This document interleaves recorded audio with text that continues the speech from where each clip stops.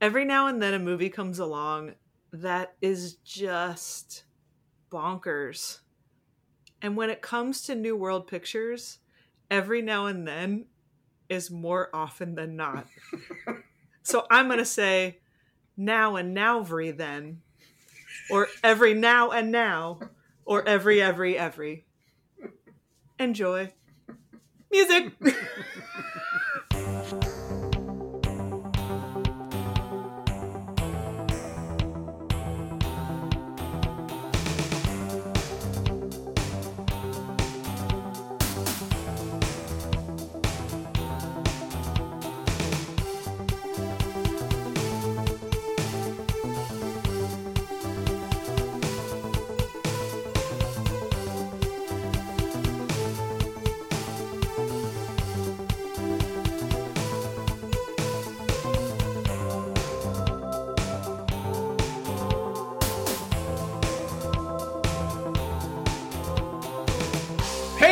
Welcome to the New World Pictures podcast, where we are going to talk about every movie released by New World Pictures. And we're really putting that to the test in this particular episode. I hope you are enjoying your Deathcember, because we are in the thick of Deathcember here on the New World Pictures podcast. I'm Ryan. With me, as always, is Mark. Because of this movie, I now recognize how large the country of South America is. And Erica. I never really knew that's what bruises looked like on your face.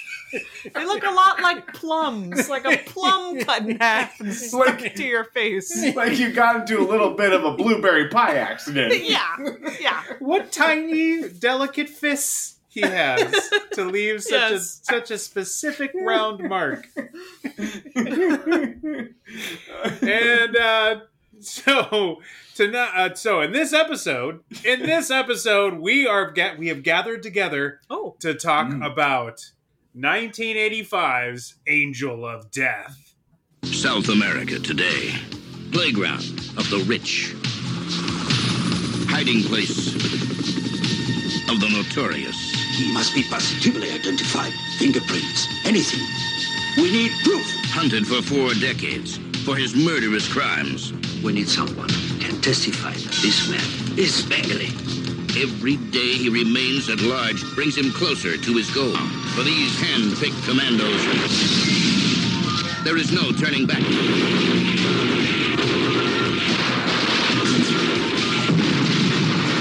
His secret is safe no longer. Where's Mengele? They call him the Angel of Death. Angel of Death. He must be destroyed. Mengele can't die. He's a myth. He lives forever. Angel of Death. A mission of vengeance. The name of humanity. That's right, 1985's Angel of Death, a.k.a. Revenge Commando, a.k.a. Commando Mengele, brought to you by Chivas Regal Whiskey, the perfect drink for when you've just finished delivering a long, extended amount of exposition. Perfect for pregnant women. Do you think they had... Now, the trailer had some really engaging music. Yes. Where was that music?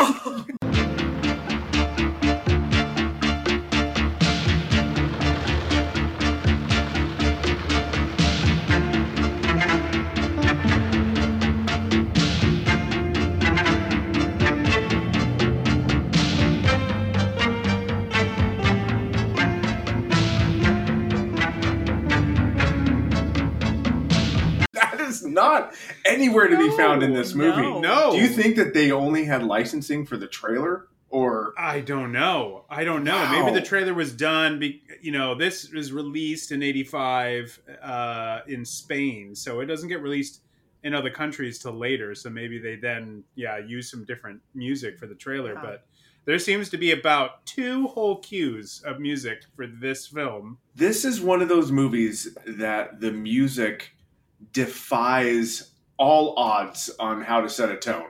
Correct. It doesn't. In the happy moments, it's wrong. Yes. In the action moments, it's wrong. In romantic moments, it's wrong. You're like, no, this. I don't know what this music would apply to. Mm-hmm. I don't know what kind of movie it applies to.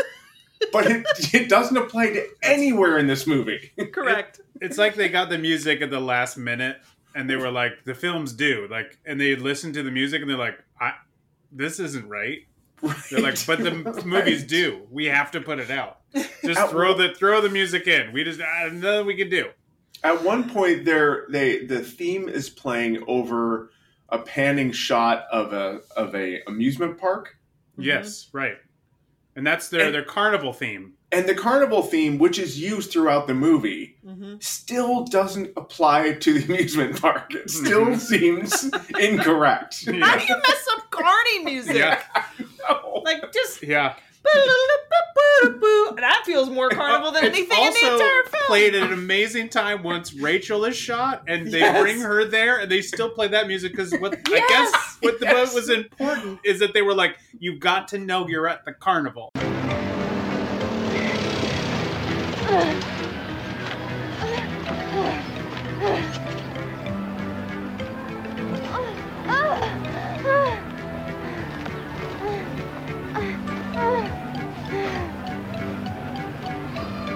My God, Rachel, what happened?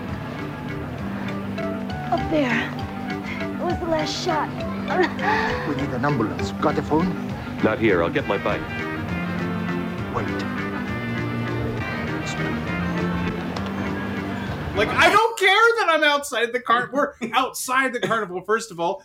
It's on the other side of the wall. We never even see into the carnival. We don't need to know. The music doesn't need to place us in the carnival. Like, this is a dramatic moment, and you're playing terrible, odd carny music. I have some thoughts about that scene alone. Oh, boy.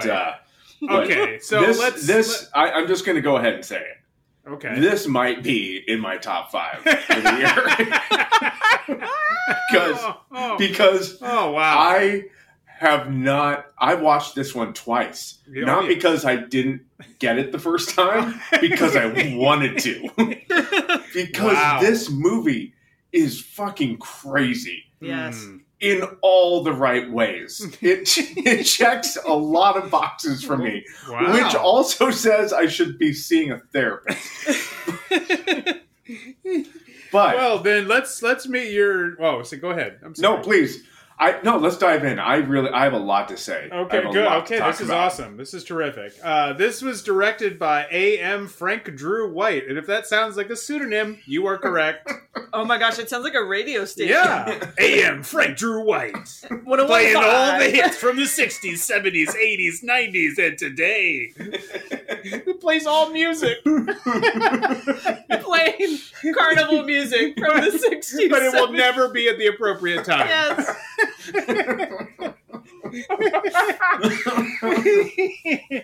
Okay, it's one of the names used by Andrea Bianchi. He's the Italian director of the 1972. You didn't want to go with Andrea Bianchi? That's a great name. They often, Italian directors would try to take more, and he did variations, whereas Frank Drew White or Frank White. They would try to do these sort of more anglicized names to try to not seem like, because they thought it might look worse on them if they were an Italian director. So he did the Giallo Strip Nude for Your Killer, and also 1981 zombie film Burial Ground. He actually took this film over, though, for Jess Franco, right? Who also co-wrote this, but he apparently left the project, leaving Bianchi to take over. I don't know at what point that handover went, because, as we'll get in the research, the original idea or intent for Jess Franco was to make a movie much different from this. A real serious Nazi hunter movie. Well, not exactly. I mean, it's still... But it also, a lot of the people in this, a lot of the cast, are people that he worked with multiple times. It wasn't really like the Andrea Bianchi folks, per se. Though there's a couple people that he worked with. But speaking of, this stars Chris Mitchum. He's really the number one star. The first build, son of actor Robert Mitchum. I love the deodorant. Chris. I love their work on deodorant. Excellent work on deodorant, Mitchums. They handled the deodorant business and then just did movies on the side for a lark. They do good work. My pits are impressed. Like Paul Newman, they were like, "Wow, you're such a great actor." He's like, "Truly, I just make salad dressings. Yeah, I make salad dressings and spaghetti sauces. But I do some acting on the side." Chris got his start actually in some John Wayne westerns in the early 70s that all did fairly well. But that was all in the early 70s, and he thought, you would think, okay, he did some John Wayne westerns, they did pretty well. You thought that would boost his career. However, he found actually little work after that. And instead, he went to Spain, and he made 1972's Summertime Killer with Carl Malden and Olivia Hussey, which actually turned him into a big star overseas. In the 70s, he was kind of a big star overseas, not quite Eastwood or Charles Bronson, but somewhere, but close in terms of making movies overseas. He would make appearances in films and TV shows back here in the U.S., but he continued to work overseas. And around the time he makes this, he was making movies in the Philippines and Indonesia. And also in 1985, he would make the action film The Serpent Warriors with Clint Walker from Deadly Harvest. It was Clint Walker's final role. Also starring another Franco favorite, Howard Vernon, as Dr. Mengele. He had been making movies with Franco since 1962's The Awful Dr. Orloff, spanning from that all the way. But I did a nice sounds good. That sounds like a movie I might watch later. That was just you going, I should buy some Mitchum. Erica's right. Mitchum is an effective deodorant. He went from that movie and he went all the way to 1993's Unfinished Jungle of Fear, which is a movie he never completed. Here's where you can watch Angel of Death. You can watch it on Tubi. That's what we watched it on. You can actually watch it on YouTube. But Mark bested us all by getting the Blu-ray, which you can purchase from Full Moon Entertainment. It is chock full of... The trailer, I think, right? Yes, the trailer. And it looks good. But there's not any bonus material here. So just know that going in. But it does look good. Okay. Well, that's good. I mean, So, I think the Tubi version is what is the restoration version. Just comparing it versus the YouTube version. The Tubi version I did check out, and it does look remarkably the same as my Blu-ray. But I mean, here's the thing. This is one of your new faves. If you want things, you got to throw down a little. That's right. You got to throw down a little cash. Yeah. Okay. You gotta. That's how you show that you want things.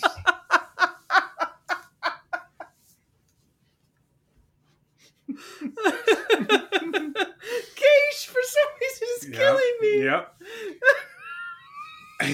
So that's how you can watch Angel of Death.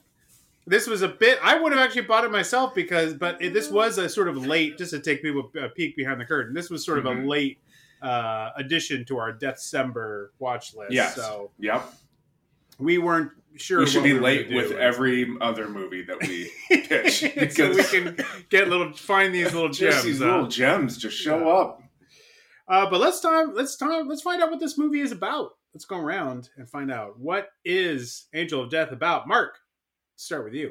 It's about Mark Logan, Nazi hunter, and all-around great gentleman. He's a gentleman in this movie. He knows how to treat a lady right. Going on a mountainside motorcycle ride, he's not going to make you wear a helmet that's going to mess up your hair. No way. He's going to let the air just blow through. And when you get shot, he's not going to mess around and take you to the hospital or have the police come around and potentially have paparazzi around that could take a picture of your dead body right behind the carnival wall. No, he's going to stash your body under an RV like a gentleman does. And then he's going to have one of his carny friends just sort of guard the RV and make sure no one comes and pesters your corpse. That's what a gentleman does. Yeah, the scene where they just pick up the body is because The other guy's like, well, you don't want to mess with the police in this country. Is Mark new to the country? I was like, does he not know? Is he... Well, a few hours earlier, he's sitting in his apartment with Rachel, the woman that dies. Yes. And they see a news segment about Dr. Joseph Mengele and how he's in South America. And that's where Mark says, South America, that's a big country. And so, so the answer to your question is yes. He does not. I don't think he knows where he is. I guess I don't. It seems. I mean, again, not that we're skipping ahead here, but it seems the beginning of the movie tells us that we are in Paraguay, which right away tells you what kind of movie you're going to watch, because it says it's the beach. It's a beach scene of Villarrica, Paraguay. Only Paraguay is landlocked, so that just shows you a little bit of what you're dealing with. The shot is actually of a city in Spain. It's not Paraguay at all. And we never return to the beach. The beach is unnecessary to see in this film. Correct. It sets you up. It's the first shot of the movie. It makes you think, oh, this is, okay, we're going to be in some tropical... Nope, it does not matter. They do drive near the beach when he picks up Ava from the hair salon. But we're in Paraguay, so I don't... How does that... I don't know. Anyway, we're talking about what this movie's about. Erica, let's go to you. I think it's probably easier to pinpoint what it's not about. Okay. Because it seems to be about everything. It is about a lot, yeah. But it is really just day in the life of Mark Logan, commando, hunter, friend, gentleman, carnival enthusiast. Yeah, it is. I mean, I can't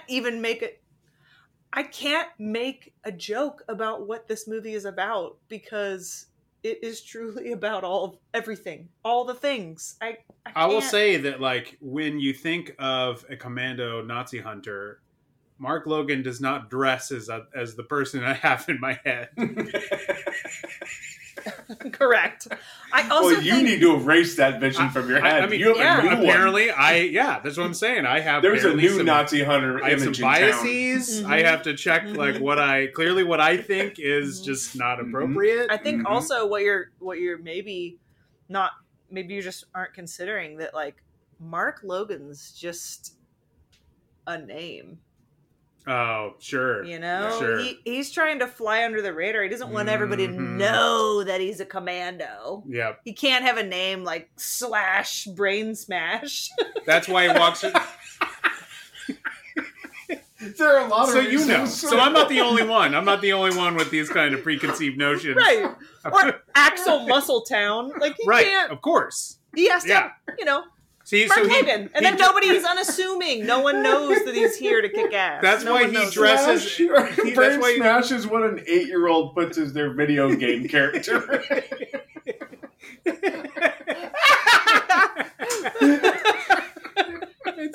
I'm going to put something really hardcore. Smash Brain Smash. That's what an 8-year-old or a grown woman. A grown woman. Either one. But that is why you're right, and I think that's why Mark dresses like a tourist in literally any country. Yeah. That's his fashion style is proverbial tourist. It doesn't matter where he is. Right. South America, Europe, America, he looks like a tourist. For me, I felt this movie was about, if you're going to be a Nazi hunter putting together your Nazi squad, give yourself more than an afternoon to put together your squad. I don't know. In that afternoon, he put together the most eclectic group of men I have ever seen. He really did. But if you notice we won't skip ahead, but if you notice by the end results, I'm just saying some of the results could have maybe been a little different had we put a little bit more time and energy into assembling the squad. Right. Right. There were some mixed results, Frankly, he already had the most powerful member of the squad already, and that is Garcia. He already had Garcia. Garcia was already in. So that was done. He had the guy, the multi-tool guy, the guy who could do a little bit of everything. Yeah. He had that guy. All right, let's get into the letterbox synopsis. Oh. We're on Letterboxd. Give us a follow there if you can. A Jewish commando unit hunting Nazi war criminals tracks down the infamous Dr. Mengele in the jungle. Nope. He's not in the jungle. He's not in the jungle at all. No, he's not. He's in a giant castle-looking like house. Yeah. He's in a big... it's a rural area, so jungle can... It's apparently near the beach, I guess. Also, the best way to go, to be low-key and just be able to, do your own thing unnoticed is to live in a castle. With flags flying. Like, I mean, we'll get there. And find that he is torturing nubile young virgins. What? What? Nope, he isn't. No, he isn't. He's not. No, I mean, listen, we don't know what those half monkey men, what they were, if they had not had sex before. I don't know. I wouldn't call them nubile. I'm not sure about that terminology. Anyway, again, what do you think? What is your definition of nubile? I'm really I'm running across a lot of my own biases in this episode. I'm realizing I need to really take I'm the one who needs a little bit of therapy. As men, I would agree with you. They're not nubile, but as monkey men,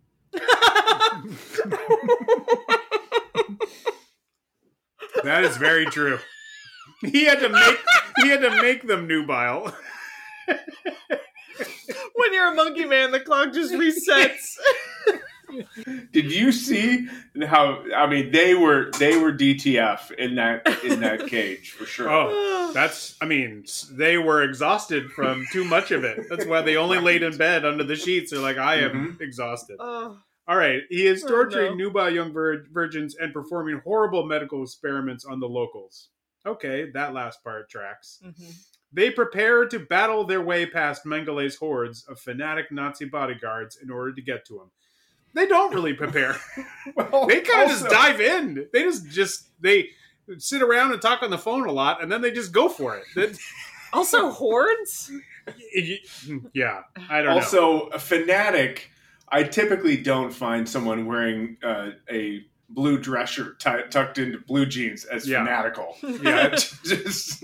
Now, granted, they do have a little armband on, so maybe that's it. They were not. They were pretty, you could say one thing about all the guards. They were all very mellow. I would not say fanatical. It was casual Fridays at the Mengele compound. Yes, including all them wearing tennis shoes. Right. Yeah. Well, So once the battle begins, they're riding around in tennis shoes, which I don't know. There was something to that. As I said, let's get into the movie. We started at the beach, but then we really get into an attempt at capturing a Nazi, and the person trying to attempt this capture is Jack Taylor from The Killer is One of 13. Yeah, he's an American actor who he started out, he performed, moved to Los Angeles and started performing on the Jack Benny Show.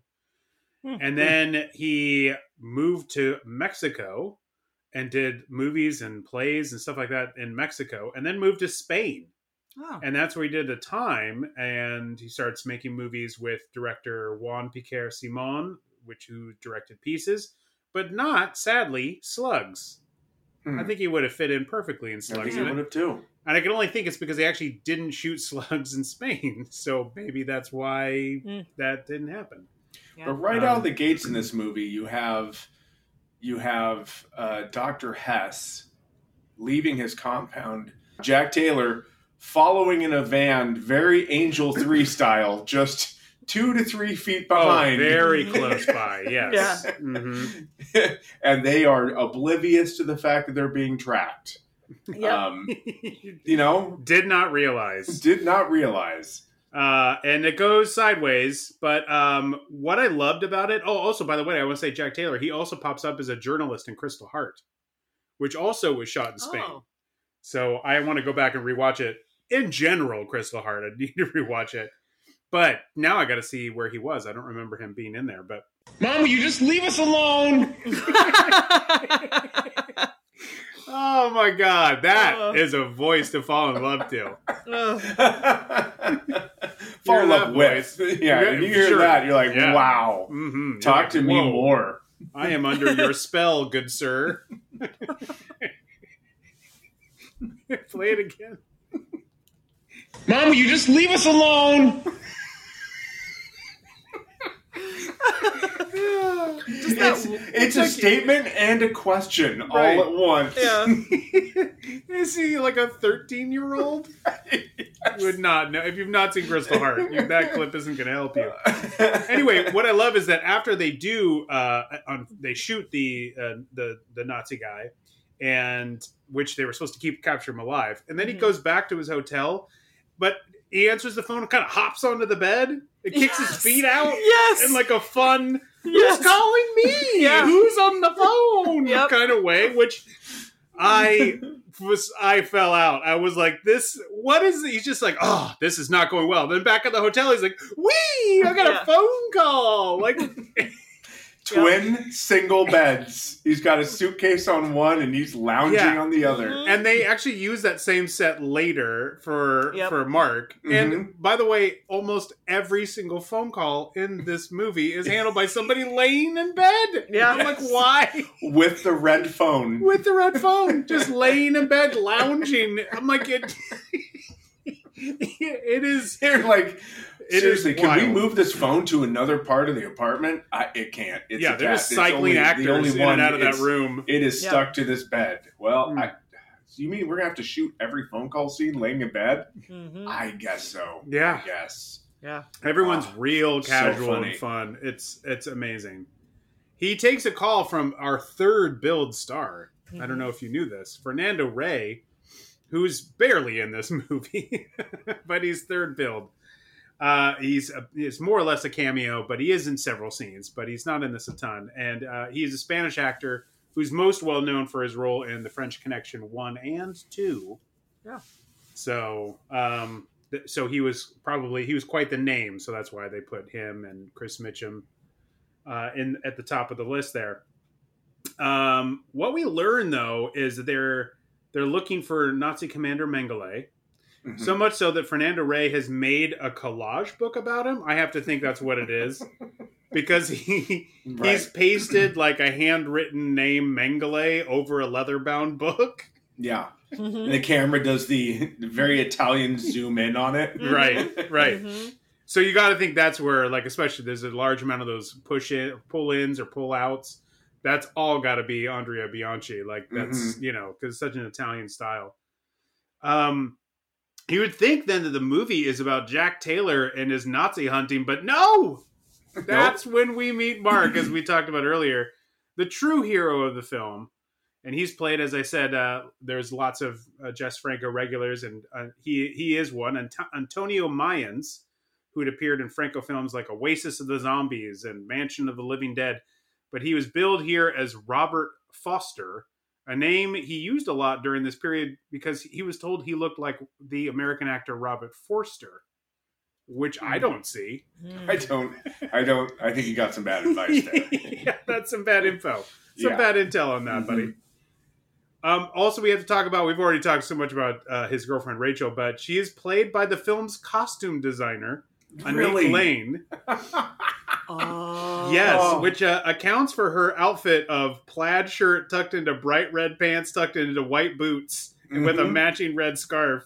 That really gets the ball rolling because she actually gets this call from a friend named Eva, which gives him a clue about Mengele, and is also one of the several #clunkily pieces of exposition that this film has, because we don't see this phone call. No. She rushes back home to be like, you'll never guess. I have to tell you about this phone call I had. There's nothing more dramatic in all of cinema than somebody saying, let me talk to you about a phone call I just had. Let's not look. I don't want you to see it.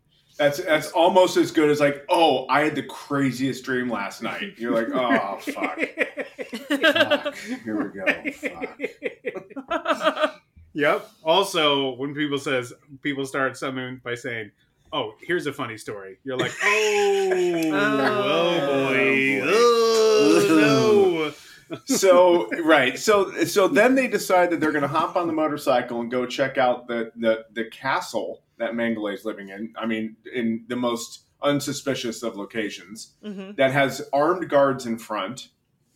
We already covered this a bit. They get into chase. The armed guards shoot. They get shot at them. Which you got to think too. He was watching. He was sitting there with Rachel in a chair, just sitting there very casually. But the TV apparently was on the entire time. Right. Because suddenly a TV show just starts. Yeah. And he never turns the TV on, so he's just on. Right. And within a day, he's like, hey, I got a clue where you can potentially find this former Nazi. Sometimes the clues just happen, Ryan. You can't force things, you know? Yeah. I mean, sometimes they just come to you. Mm-hmm. So she ends up dying in front of a child. Mm-hmm. In an alleyway by the carnival. And his magician father? I don't know. No, it's his acrobat friend that he has. No. I know the acrobat joins the crew. Oh, the kid's father is with a magician a guy who's dressed like a wizard. Right. And what I love too is during the chase scene before she dies, they're shooting from the ground, and one guy, one of the guards says, on the walkie-talkie that there's two people on a motorcycle with a red helmet, and says he calling helicopter number 2, which evidently helicopter number 1 was in the shop. I really kept wondering, like, is helicopter 1 out, or like got multiple helicopters? Why number 2? And the command is man and woman on a motorcycle with red helmet. Find them, kill them. Short and sweet. Why? For a movie that's rich with exposition, this seemed abruptly short. It's also like, we've talked for a long time. Let's get into it. Exactly. I also love the fact that they're like, wow, I can't believe that 20 minutes away there could potentially be these people. And they still don't really know what it could be. However, on the helicopter, there's a giant 4R. Yeah. That is huge on the side of the helicopter. Right. On the side of your helicopter. Right. Right. And it's written in a font like when you see the Thing 1 and Thing 2 t-shirts that people wear. Right. And he walks up to the guard outside the house and starts trying to talk to him. The guy rushes him away. They're carrying, machine guns, and they have the 4R red armbands on their blue shirts. Right. I'm like, this isn't hiding in plain sight. This is This is not hiding. This is being in plain sight for a supposed secret organization hiding out. I'm like, has anyone ever bothered to look for Mengele yet? Because it's super obvious where he is. Right. Yeah. No, it's tough for sure. So Rachel dies, and then Mark's going to take off and find Eva, her friend. We then cut to Eva walking out of a hair salon, and she's standing on the side of the road, and Mark pulls up in his car, gets out, and is like, you have to come with me. How he knew what she looked like. Right. Or where she was, or how she was just getting her hair done. No idea. No idea. But she puts up no fight. No, he says, none. Get in the car, come with me. You know why? Because she sees he has a real pure heart. Because he's a gentleman. She's like, I can trust you. Also, Eva is a wild child. As this movie goes on, Eva makes some wild decisions. Yeah. One of which is for a guy saying, where's Rachel? I don't know where she's. Like, oh, just get in my car. I'll explain. Well, that sounds sensible. Right. Like, no. Okay. Girlfriend, that's not something you should do. Yeah. Somebody who won't explain who he is telling you, I know about your friend, just get in my car, I'll tell you more. Don't do that. And they get in the car and they start driving by the beach, and she starts just sharing the most outrageous story. So much. I mean, we should just say, before we get into a clip here, Eva is played by actress Susan Andrews. She's second billed. Mm-hmm. At this point, she had only really appeared in 1984 TV miniseries called Mistral's Daughter, starring Stacy Keach.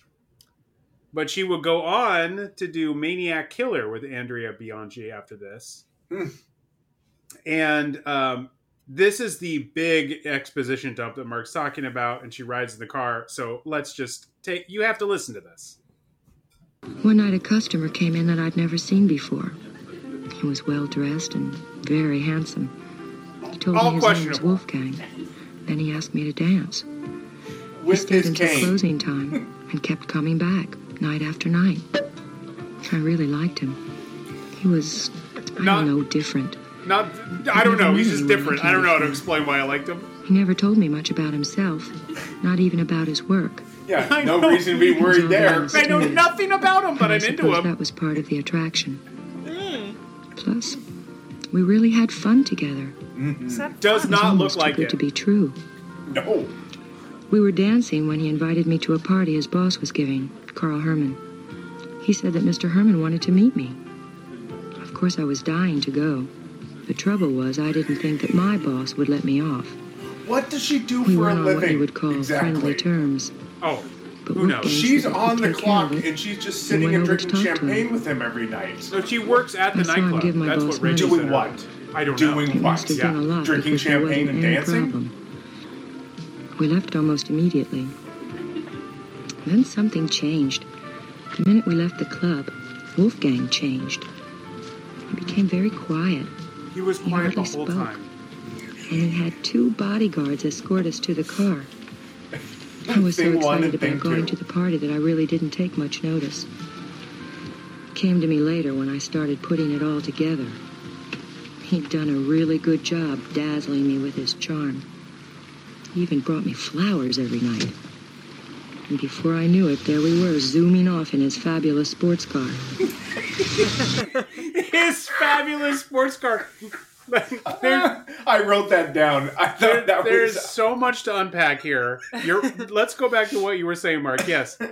She apparently works at this nightclub because Rachel says, oh, or maybe it's Eva who says, oh, Rachel was what made it worth it to work there. She doesn't get along with her boss. Maybe it's because you're hanging out with this dude all night instead of doing your job.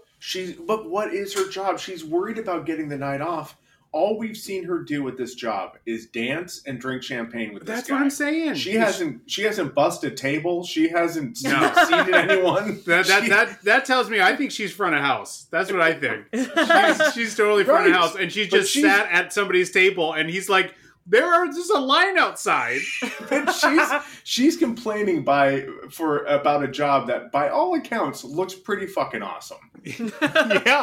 Yeah. And also, you're terrible at. So I totally get why your boss is like, what the hell's wrong with you? She's like, oh my God, me and my boss just do not get along. Like, no, you are not good at your job. You're completely delinquent. And I have to point out, we are only maybe 15 minutes into this movie. Oh my God. And you know what? We're only 2 minutes into her 10-minute expositional dump. Don't worry, listener. You're not going to hear the rest. I mean, you're just going to have to watch it. But my Lord. It gets better. There's way more. There's so much more. But we'll summarize here. Also, the emotion that she puts behind that expositional dump oh my God, yes. is the maximum amount of emotion she provides in the entire Yes. Yes, she's a real even keel. Very even keel. That's why she's like, we just so got along. And you look at them, here's what I love about this. It's really wildly overwritten, right? For one. But two, so the visuals do not quite match the story and vice versa. So it does not appear like Wolfgang and Eva are having, one, a great time together, or two, that she's super into this guy. It doesn't look like either of those things. Did they write it after shooting the film with only a vague idea of the story?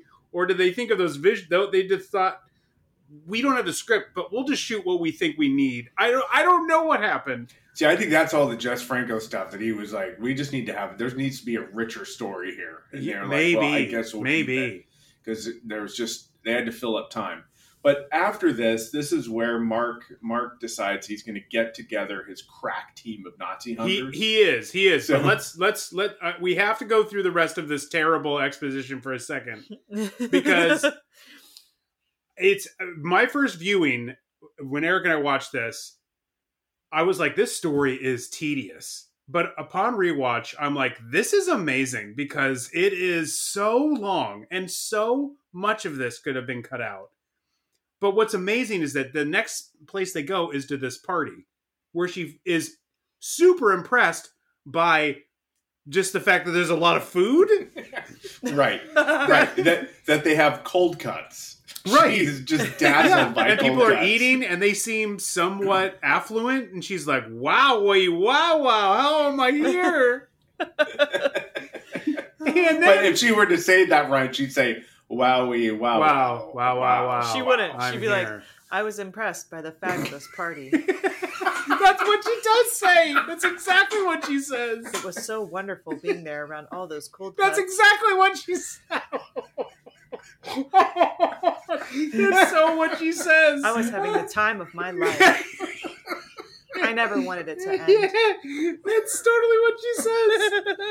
And then Wolfgang introduces her to Dr. Mengele, or a Mr. Herman in her story. Call her Herman.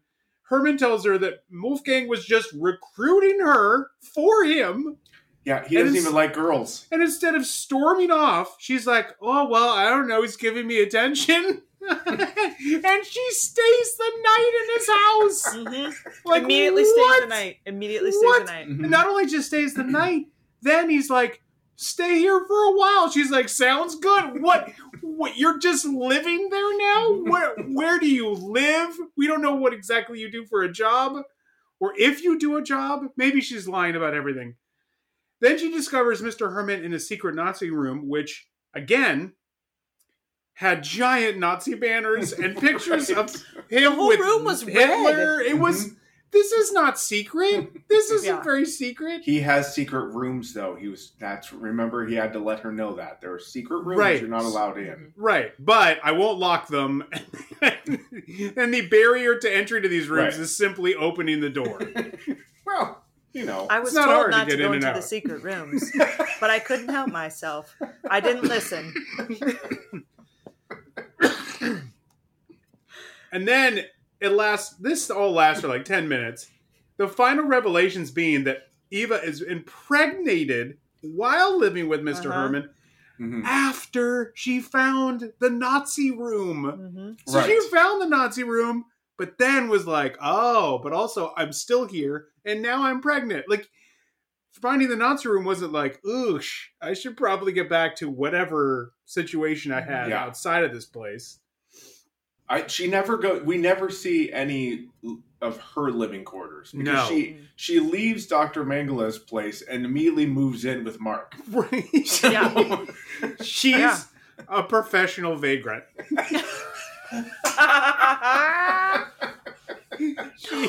I just thought of something. Maybe she's part of the carnival, and that's why she doesn't have like a permanent place to live. Maybe. God, I don't know. Anything's possible. Yeah, anything's possible in this movie. If she was living in the carnival, though, she would just be asking Mr. Agility to stay in his. Can I just live in your van? He was like, "I'm sorry, trailer? Your friend's already here."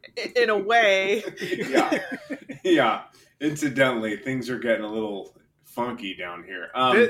But this is what I'm talking about. Eva is a wild card because she is basically like, I met this guy and really fell for him, but it turns out he just wanted to hook me up with his friend. But I was like, it's cool because he's rich, even though he's a legit Nazi. So I don't know. I'm living here. I guess I'm having his baby. That is the story you were told. I'm sorry, but you read it with a little too much emotion. Too much emotion. I think it would have gone a little something like, I don't know. I really fell into this guy, but he wasn't into me. He was just trying to hook me up with his old Nazi friend. But it's okay because I needed a place to live, and he had a fabulous castle. I was just told to stay out of his Nazi room, but you know me, I couldn't listen. So I went into his Nazi room and I ended up pregnant.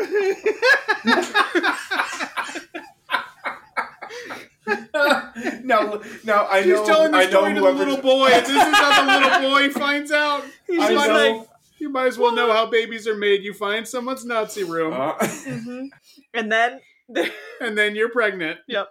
If you're listening to this, you're probably thinking that is not the plot of the movie, and that's not the way it goes. but it's absolutely the way No, it goes. it's 100%. What Erica just did is a perfect reenactment of the exposition in this movie. So then Mark decides to go get his Nazi hunter team together. He gets David and his telemike, which is just like a fake. It's basically like a white reclining, a white collapsible chair seat that he's attached to a pole that's attached to a tape recorder, and it's supposed to be able to pick up sound from hundreds of yards away. Sure. Then he's got his friend who runs a dojo. Yep. Whose name I don't remember. Roger. He's Roger, the karate master who can never stop karate. He is training 24/7. Yeah, always ready. Never stop. And he's got his circus friend who's been watching over Rachel's body, Jose, aka Mr. Agility, as it says on his trailer. Right. So this is, and then Garcia, and then the bearded tracksuit wearing Garcia. Oh, Garcia! Oh, he's the best. The best too is they get up. They're going to go see if they can get proof that Dr. Mengele's in his castle. Not like you need any more proof than not all the guards and banners, but they need to get actual proof. And Mark is with David and his telemic. The best is the camera zooms in and he's holding a multimeter over the tape recorder.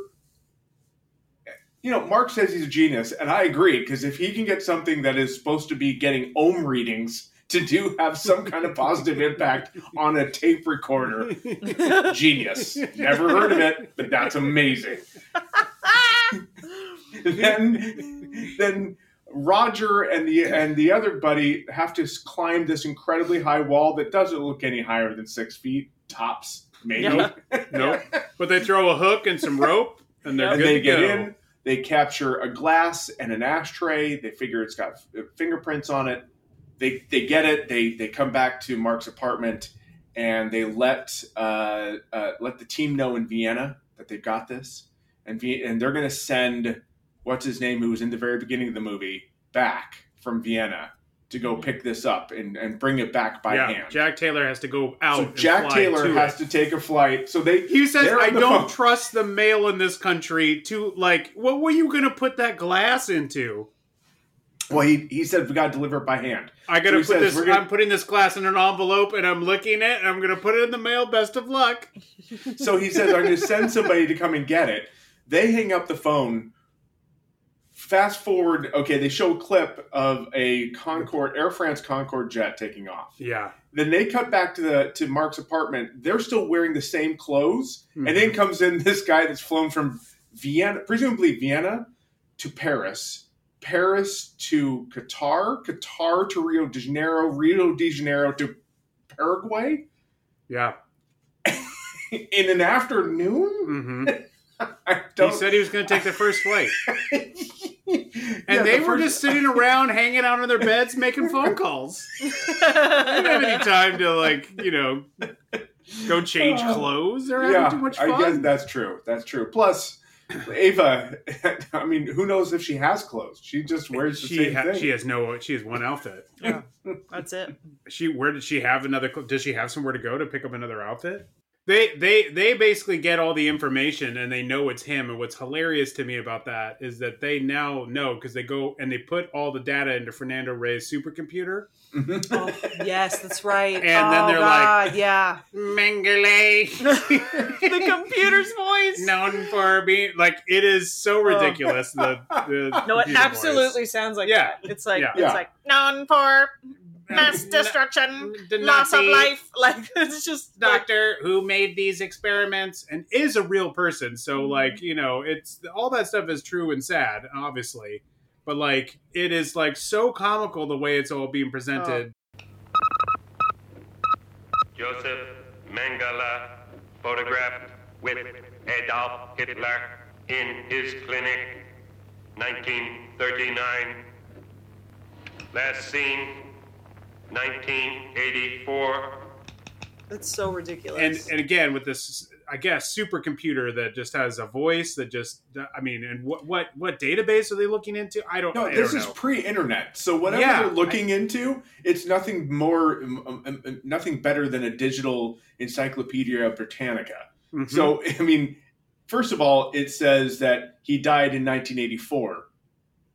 In actuality, he died in 1979. So they didn't know that but they didn't know that at the time. Well, but still, yes. This is why this. But they didn't know that. They actually didn't discover. They didn't discover when Dr. Mengele died until a year after this, or really the year this movie was released in Spain. So, well, they could have made an update. Could just fix that little piece. They were like, "Get the movie out." That's your beef.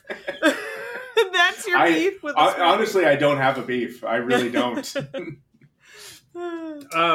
The thing that then Eva decides to do because they need more proof is she's like, I'll go back. They need more proof than fingerprints, what more proof do you need? Pictures. Right. They know castle. It's him. They know it's indeed him. They have his fingerprints. They're like, we need some more evidence though, Mark. Don't go forward with your plan.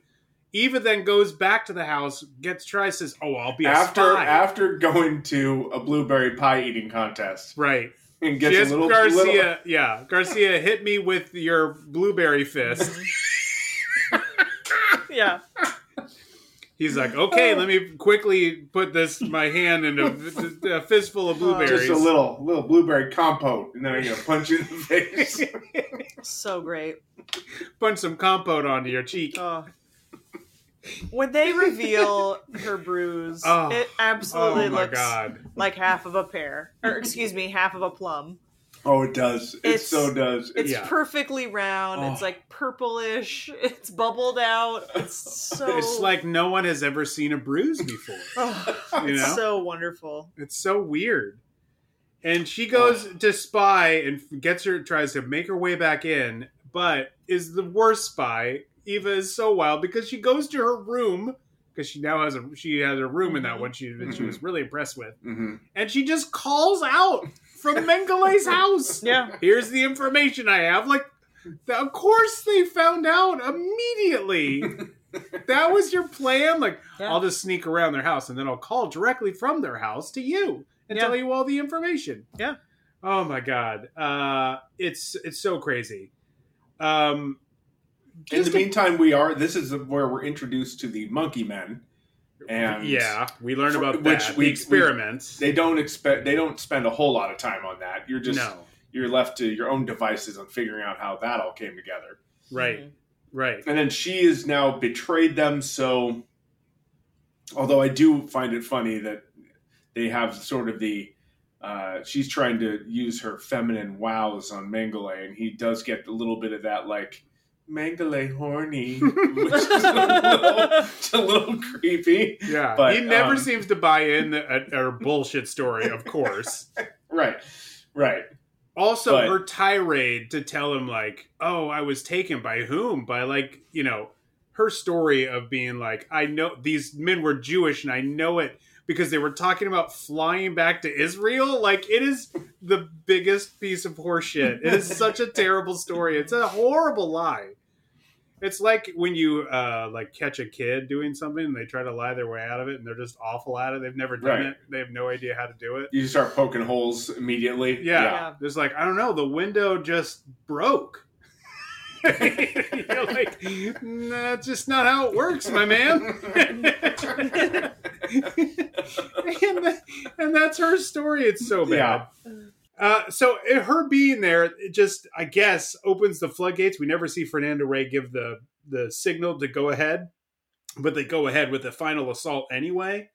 We do have the scene where Wolfgang gives an impassioned speech how they're going to take over South America and make it into a united country for the Nazi regime. And he's saying this over the crowd of soldiers. That's right. I paused. 32 soldiers. I counted. He crunched the numbers on the soldiers. Crunched the numbers on the soldiers. I just thought, you all are going to take over all of South America. 32 of you. Ambitious. Real ambitious. But then he says, but you have a special guest is coming. and you have 2 days of free time, and there are many beautiful women in this building. So enjoy. We never see a single other woman other than Eva. As far as we know, the only woman in the compound. Yeah. The only woman. You're right. There's other things too. So we do then get to the end assault. You know what I wanted to say earlier is that scene where they take the evidence. You know who we should be saying who should be Mr. Agility? It should be Garcia, right? Yes. Yeah. Because when they do this final assault, Mr. Agility tries to launch himself over the wall and get shot, but Garcia is just fine. He can do it all. He basically like runs, gets him a gun. He's like hucking. He can do whatever. He can do it.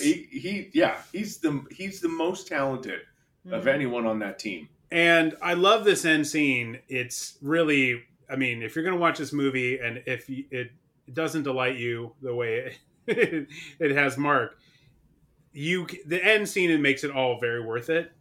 And I did at that time start to think, why are all the Fourth Reich soldiers dressed like the aliens in Bad Taste? It's pretty amazing. Like outside of the armbands.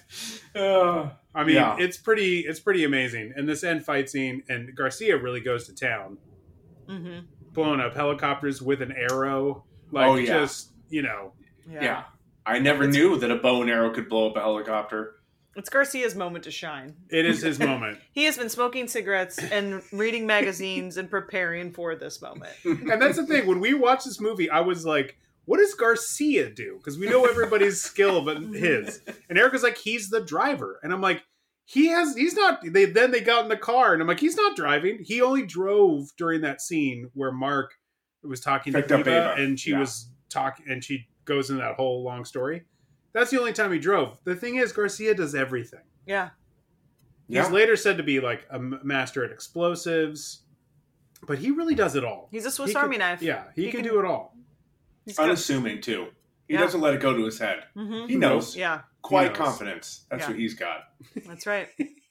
That's right. The end, though, is terrific. It really makes it all worth it that you got through some of this.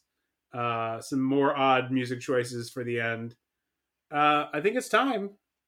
You're right. It's time for things we loved and things we hated. That's right. We're going to talk about the things we love and the things we hated about Angel of Death. Mark, what'd you love?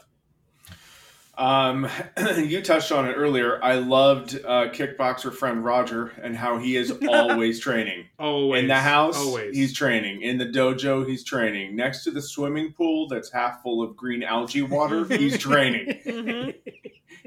That guy never, ever stops. Yep. Unfortunately, he's not very good on the playing field. No. Like when actually put in the game, he's one of those people that in practice is great. Mm-hmm. But when you get him out there on game time, not so great. To be fair, Chris Mitchum pulls a little Indiana Jones action on him and during that fight scene. That's true. Because they're fighting, and though Roger's pulling out his double blades, that's when Chris pulls out a gun and shoots him when he's on the ground. So I'm like, he kind of got a little dirty there with his. But he should have seen that coming. He should have known that. I mean, there were a lot of guns. It shouldn't have been a surprise. But, you know, that and the fact that, listen, a bow and arrow can blow up a whole helicopter. So. Now we know. Now we know. It's a crossbow, though, isn't it? Isn't it a crossbow that he uses? It doesn't matter. It's still a fucking bow and arrow. It still is you still have a bow. It's maybe a crossbow, but it's still a fucking bow. And it still shoots an arrow. And it blows. I mean, pulverizes a helicopter. Mark's beef with when did Mengele actually die? Ryan's beef, is it a crossbow or a bow and arrow? I didn't know if it was a crossbow or a bow and arrow, but Mark told me it didn't matter, and he was right. All we know is that an arrow can take out a helicopter. I learned something. Exactly. Seconds before I was shot and killed. I know, Garcia. Oh no! But we're not at things we hated yet. Is there anything else you love, Mark? This was I did love in the final scene when the guy whose name keeps escaping me that came back from Vienna. Jack Taylor, yeah. Jack Taylor. When Jack Taylor finally... that's the actor. His name is like... I can't remember what... When Jack Taylor's character finally meets up with Mengele, and he says, Aaron finally, Horner. we meet, Herr Doctor. And he goes, that's what you think. And he blows things up. And I couldn't help but think, like, well, whether you guys both blew up or not, like, you did meet. Like, that doesn't change the fact that you met. I mean, yeah. So that wasn't a good burn. Also, what was he using for a blow-up switch? Like a abalone shell? What was that? I think it's got to be an abalone shell. I mean, I don't want can't it to think be of anything else. Yeah. I don't want it to be anything else. They zoom in on his hand. I'm like, what are you lifting or pushing there? But anyway. He's just like, clip, abalone shell. Clack. Erica, what is something you loved? All the things we've already mentioned. I don't know if we haven't touched on anything yet that I didn't love. This movie was so wild and so unexpected. And from looking at, the box and the movie poster, and even just the, quick brief description that you can read, I was like, here we go. And it starts and it's on the beach. And I'm like, all right.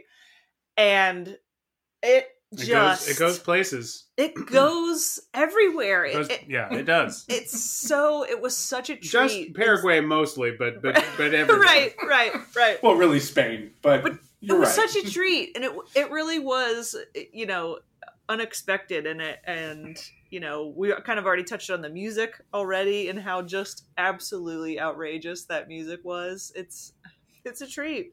I loved almost everything. I have a few things. I mean, I love that Mark gives Ava some Chivas to drink, asks if she feels better, and she says yes, and then she reveals she's pregnant. Yeah. Like that is pure Eva right there. Like, just like, oh, good, thank you. That whiskey really helps. What else are you gonna do for me? Because I'm pregnant. Like, wait, what? If you'd known that, I probably wouldn't offered you the whiskey. Anyway. I loved Mr. Agility bunny hopping off the rooftop and just landing so softly on the ground. Yes. Plus, his amazing outfit. Like, way to go, Rachel. Finding those faded jeans, the white long sleeve sweatshirt under a denim jacket with the sleeves cut off and a bunch of writing and color swirls in the back. Yeah. That outfit was amazing. I'd wear that to work tomorrow. I would wear the checkered shirt with the red pants tucked into white you would. boots. Yeah. Oh, yeah. Oh, heck God. yeah. She trades out for like a red skirt when she's actually on the motorcycle, which is fantastic. Yeah. I love the photo of Mengele next to Hitler that's up on the computer. Oh gosh, it is so fake looking and looks Oh. so bad that was another total like fell out moment for me. I just was like, that is ridiculous. Mm-hmm. I also love that when Ava explains that she is pregnant to go back, it's even more amazing that Mark is like, I don't buy it. Like, out of nowhere, he's like, no, you know what? He's just realized a secret base is close enough to ride his dirt bike to. But then, but now he's like, no, you were inseminated Freddy Krueger style by several different donors. That's how it happened. Not from one human. I'm like, wait, what? Yeah. What? Where? And that, like, wild theory gets shot down. Even Fernando Rey is like, there's lots of ways to get pregnant. Chill out. Like, I don't know about your... Yeah. And that theory just dies on the vine and never, we know that he's a doctor and he does all these crazy experiments, but like, that's a leap by Mark there. And I loved it. I was like, Freddy Krueger. He thinks he got Freddy Krueger. All right. Let's switch to things we hate. Mark, what's something you hated? I'm going to have to throw some shade on the soundtrack. Not only does the music not match any of the things that are going on in the movie, it's the timing is off. Mm-hmm. Like, it's not played well. Mm-hmm. There are obvious screw-ups that they just left in the soundtrack where they actually miss notes. And you're like, I had to rewind a couple times. So I was like, wait a minute. Did they just miss a note? And I rewound, and sure enough, they totally did.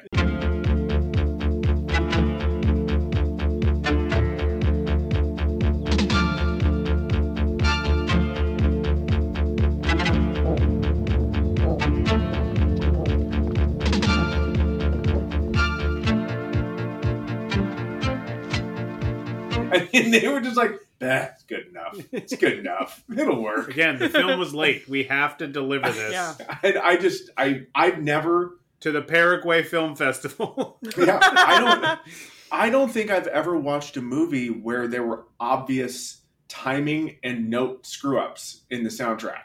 Yeah. But this Until one has now. Yeah, Exactly. now you got one.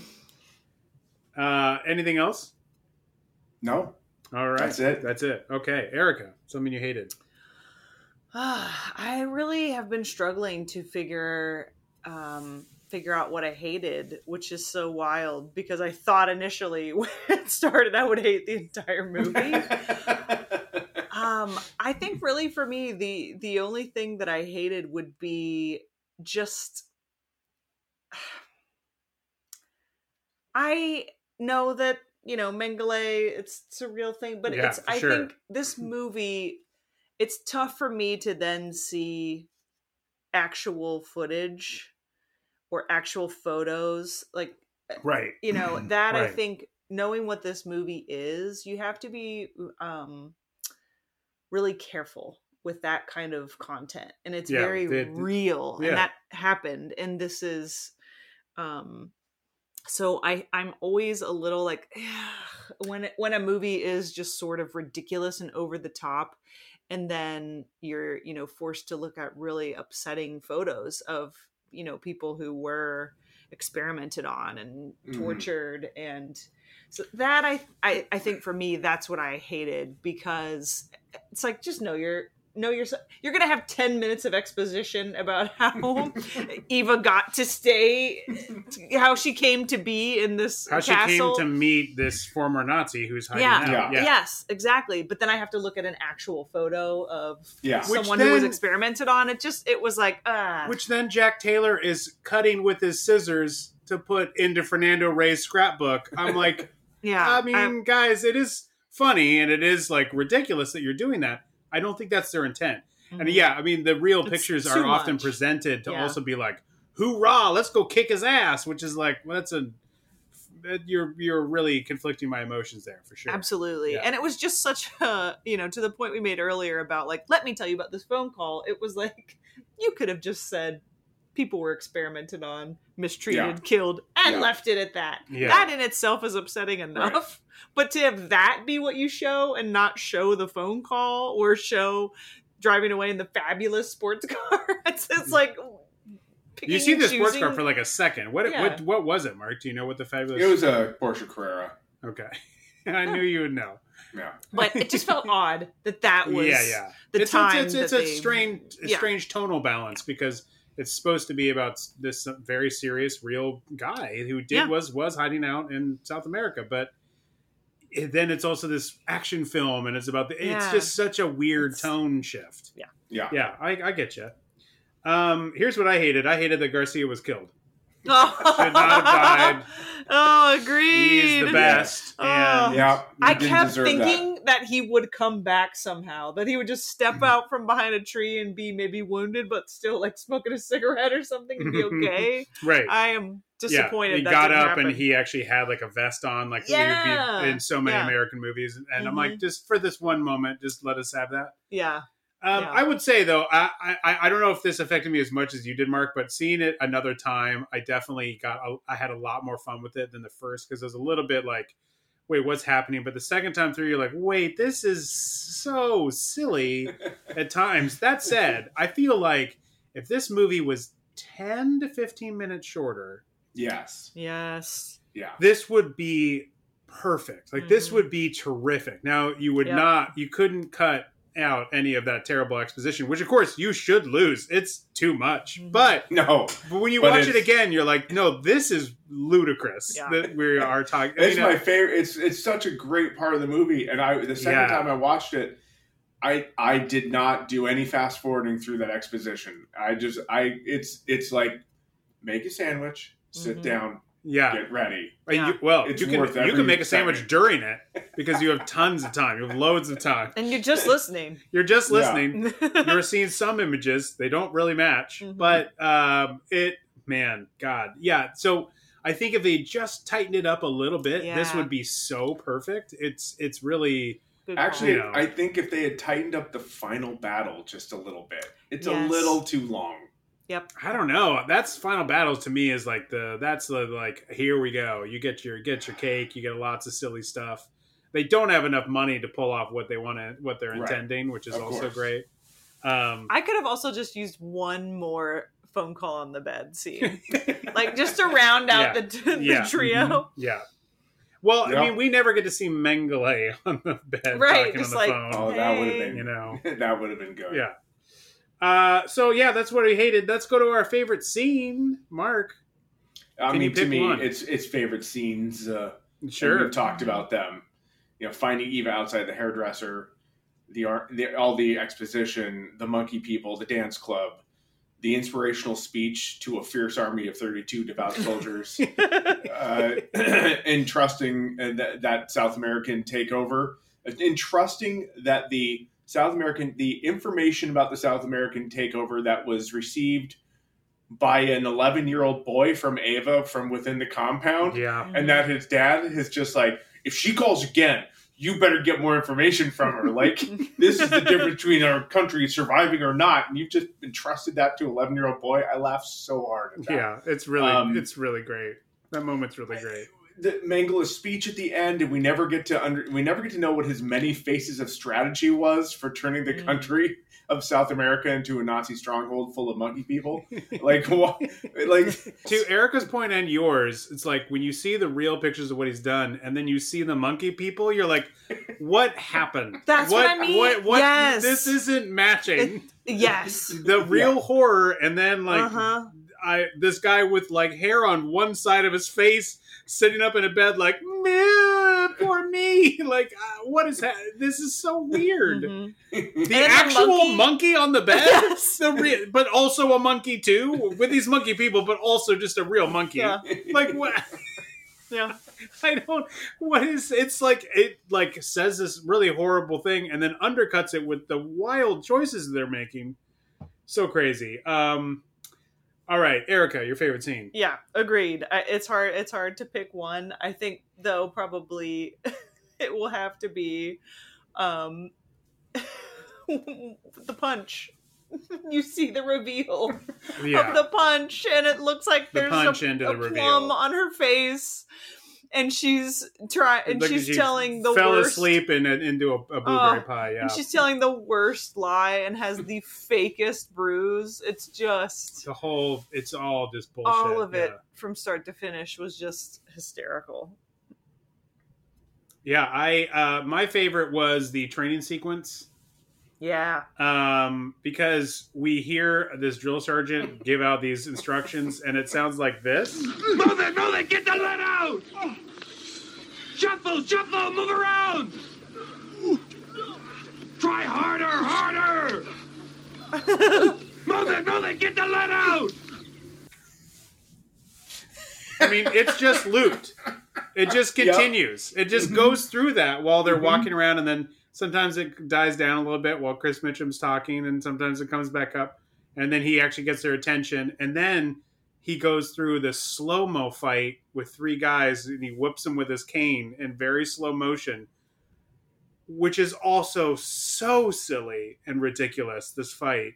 Mm-hmm. Oh. And then... And the sound. It's like... It's so slow-mo. And it's not coming from him. You don't know who it's coming from. No, it's just sound on top of it. And then as soon as they're done with the fight, back to regular speed, and we go back into the drill sergeant. Harder, try harder, get the lead out. Like, it's all the same thing looped, and it made me laugh so much. It's so ridiculous. There's a scene when they are walking in like an alleyway or like some stairs, and they're around some tourists. And they're following some of the Nazis, and it's the one where the guy stabs and he says Nazi, and he stabs him in the back. Oh, Garcia does that. Yeah, right. Garcia does it right as they're following. There's a loop of like a little like noise, and then a kid laughing, and it just keeps looping. It's the same over and over and over again. Also, again, that kid that Nazi that he stabs and he goes down on the ground. All these people come around, and I think there's another kid that's there. Yeah, there's another kid. Can you stop showing kids these dead bodies? What's wrong with you people? Speaking of that question, let's get into our final questions. These are our final questions for Angel of Death. Did Mark make a mistake not recruiting the carnival magician for the crew? Yeah. Yes. I mean, that's a 100%. yes. It's a yes, that's right? a big miss. He just like waves and leaves, and I'm like, grab him! You're putting this thing on the fly, grab him. All right. Yeah. So, we talked about this very briefly earlier, but what happened between Mark and his pool guy? There's some bad blood there. Yeah. There's some bad blood.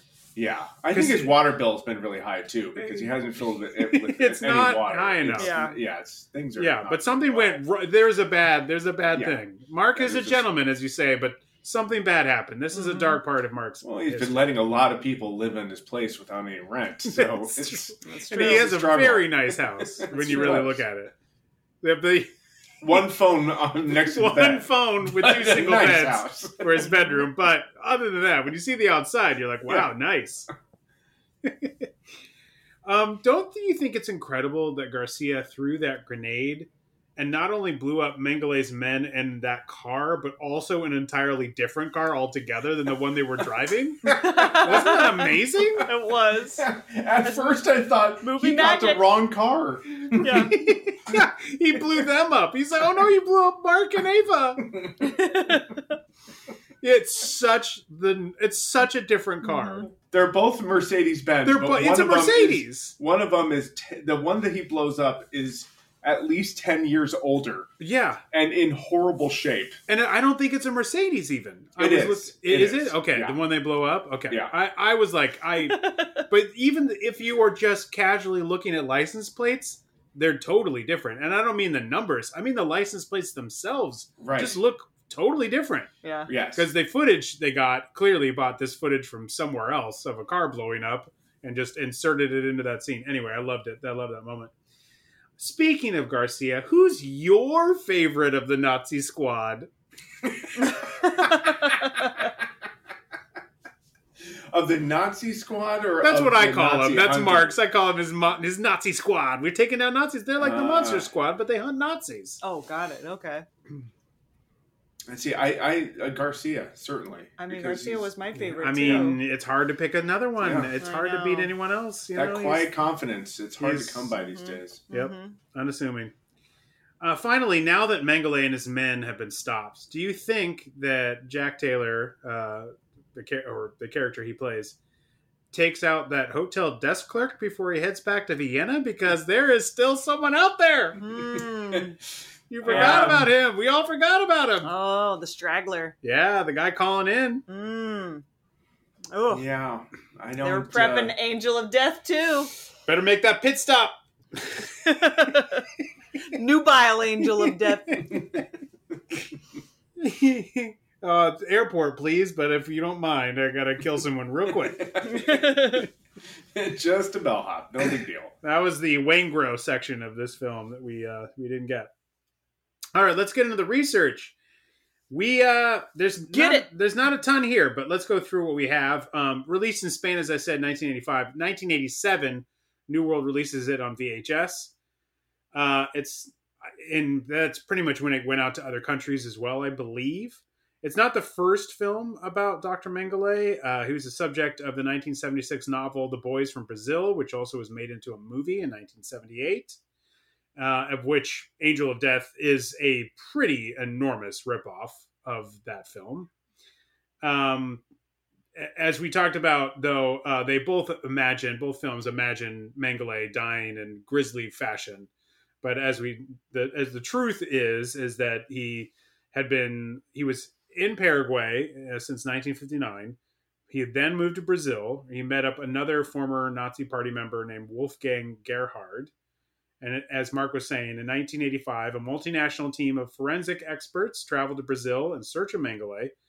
They determined that a man named Gerhard had died of a stroke while swimming in 1979. The dental records later revealed that Mengele had, at some point, assumed Gerhard's identity, and he was the stroke victim. A little bit from Jess Franco. This is from his book that I came across on bnsaboutmovies.com.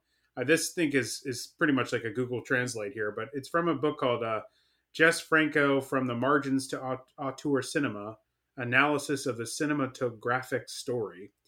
This is what he says about why he does not claim this movie as his own. He says, I started doing a movie that was titled Gente del Rio, in which appeared Mengele, who was hidden there and was wonderfully played by Howard Vernon, which, of course, we know is what's in the movie. Gente del Rio was a film about some fishermen who live in a town in Central America and know that Mengele lives there, so not in this movie. But nobody dares to come up to him until some of them attempt to catch him. The movie is their fight to get a hold of that bastard, and they get him. It was based on persons I met in Brazil, former Nazis who lived like gods on some fucking rural estates. And what I wanted to show was the clash between these people and the humble people of the river. But the producer wanted to give more importance to the character Mengele, but in Andrea Bianchi's shabby action movie way. I did not want to do that with a character who is a sinister and sordid type, but who must be given another treatment, not as if he was a street whore. I feel like there was something lost in translation probably, there. Yeah. But okay. So I'll go with it, but I agree. Yeah. But you know what? That's fine. You can call Mengele a street whore. That's fine. So I abandoned the film, and in the end, I left it. It's the same thing, but okay. I'm abandoning the film. Also, I'm now leaving. Well, okay, same thing. But again, something lost in translation. I did not finish it, nor did I want to finish it because it was wrong, and I did not want it to appear out there on video. Almost all the material that I did with the Italians is like this.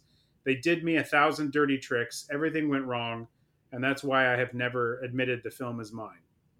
So I don't know what he then did or didn't do. It sounds like his movie, if maybe his original intent was, the people on the river, that movie never happened. And clearly he had a hand in casting this movie. So, I mean, did they abandon all the people of the river stuff and rewrite everything from there? I don't know. That's the thing. We don't really know. But we do know this. Chris Mitchum did talk to a website called Nanarkand in 2008, and he mentions this little anecdote, which we'll end with, about this film. He says, funny story about the Mengele film. When I was contacted by Daniel Lesueur for the film, that's the producer, Daniel Lesueur, I had a herniated disc in my lower back. In fact, after the film, I had surgery.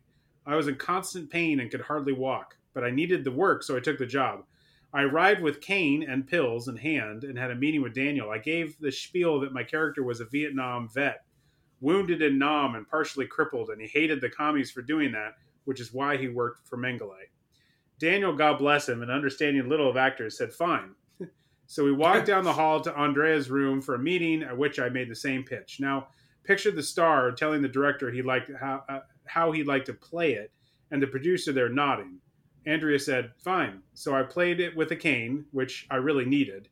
When we got to the first fight scene, Andrea wanted me to do all these high spinning kicks. We were about 2 weeks into shooting. I said, Andrea, the guy's a cripple. He went ashen. Being a black belt in Kempo, I had already worked out a routine using the cane, which is what we shot. My favorite scene. Mm-hmm. So that's a little bit about what he was doing. So he really needed that cane to walk around. So I think that was kind of funny. Wow. Yeah, what a choice. It is such a choice. Those dancing scenes must have been tough to film. Yeah, wish they had shot them. That would have been great too. I mean, they are sort of dancing. They're clearly slow dancing. Mm-hmm. There's nothing like a guy in a nice suit walking in with a cane that you're like, ooh la la. So charming. Mm-hmm. Give me some of that. Yeah, ooh. His legs busted, but he can really drive that car. So that's it. That is our episode of Angel of Death. I hope you're enjoying December. If you are, please give us a 5-star review. Follow us on all the socials. We are on all the socials. Instagram. You can find us at New World Pictures Podcast on Instagram. And all right, perfect. And at New World Pod, the New World Pod on Twitter as well. We're also on Facebook. Find us there. Give us a follow. And we will see you next time on the New World Pictures Podcast. Bye, everybody.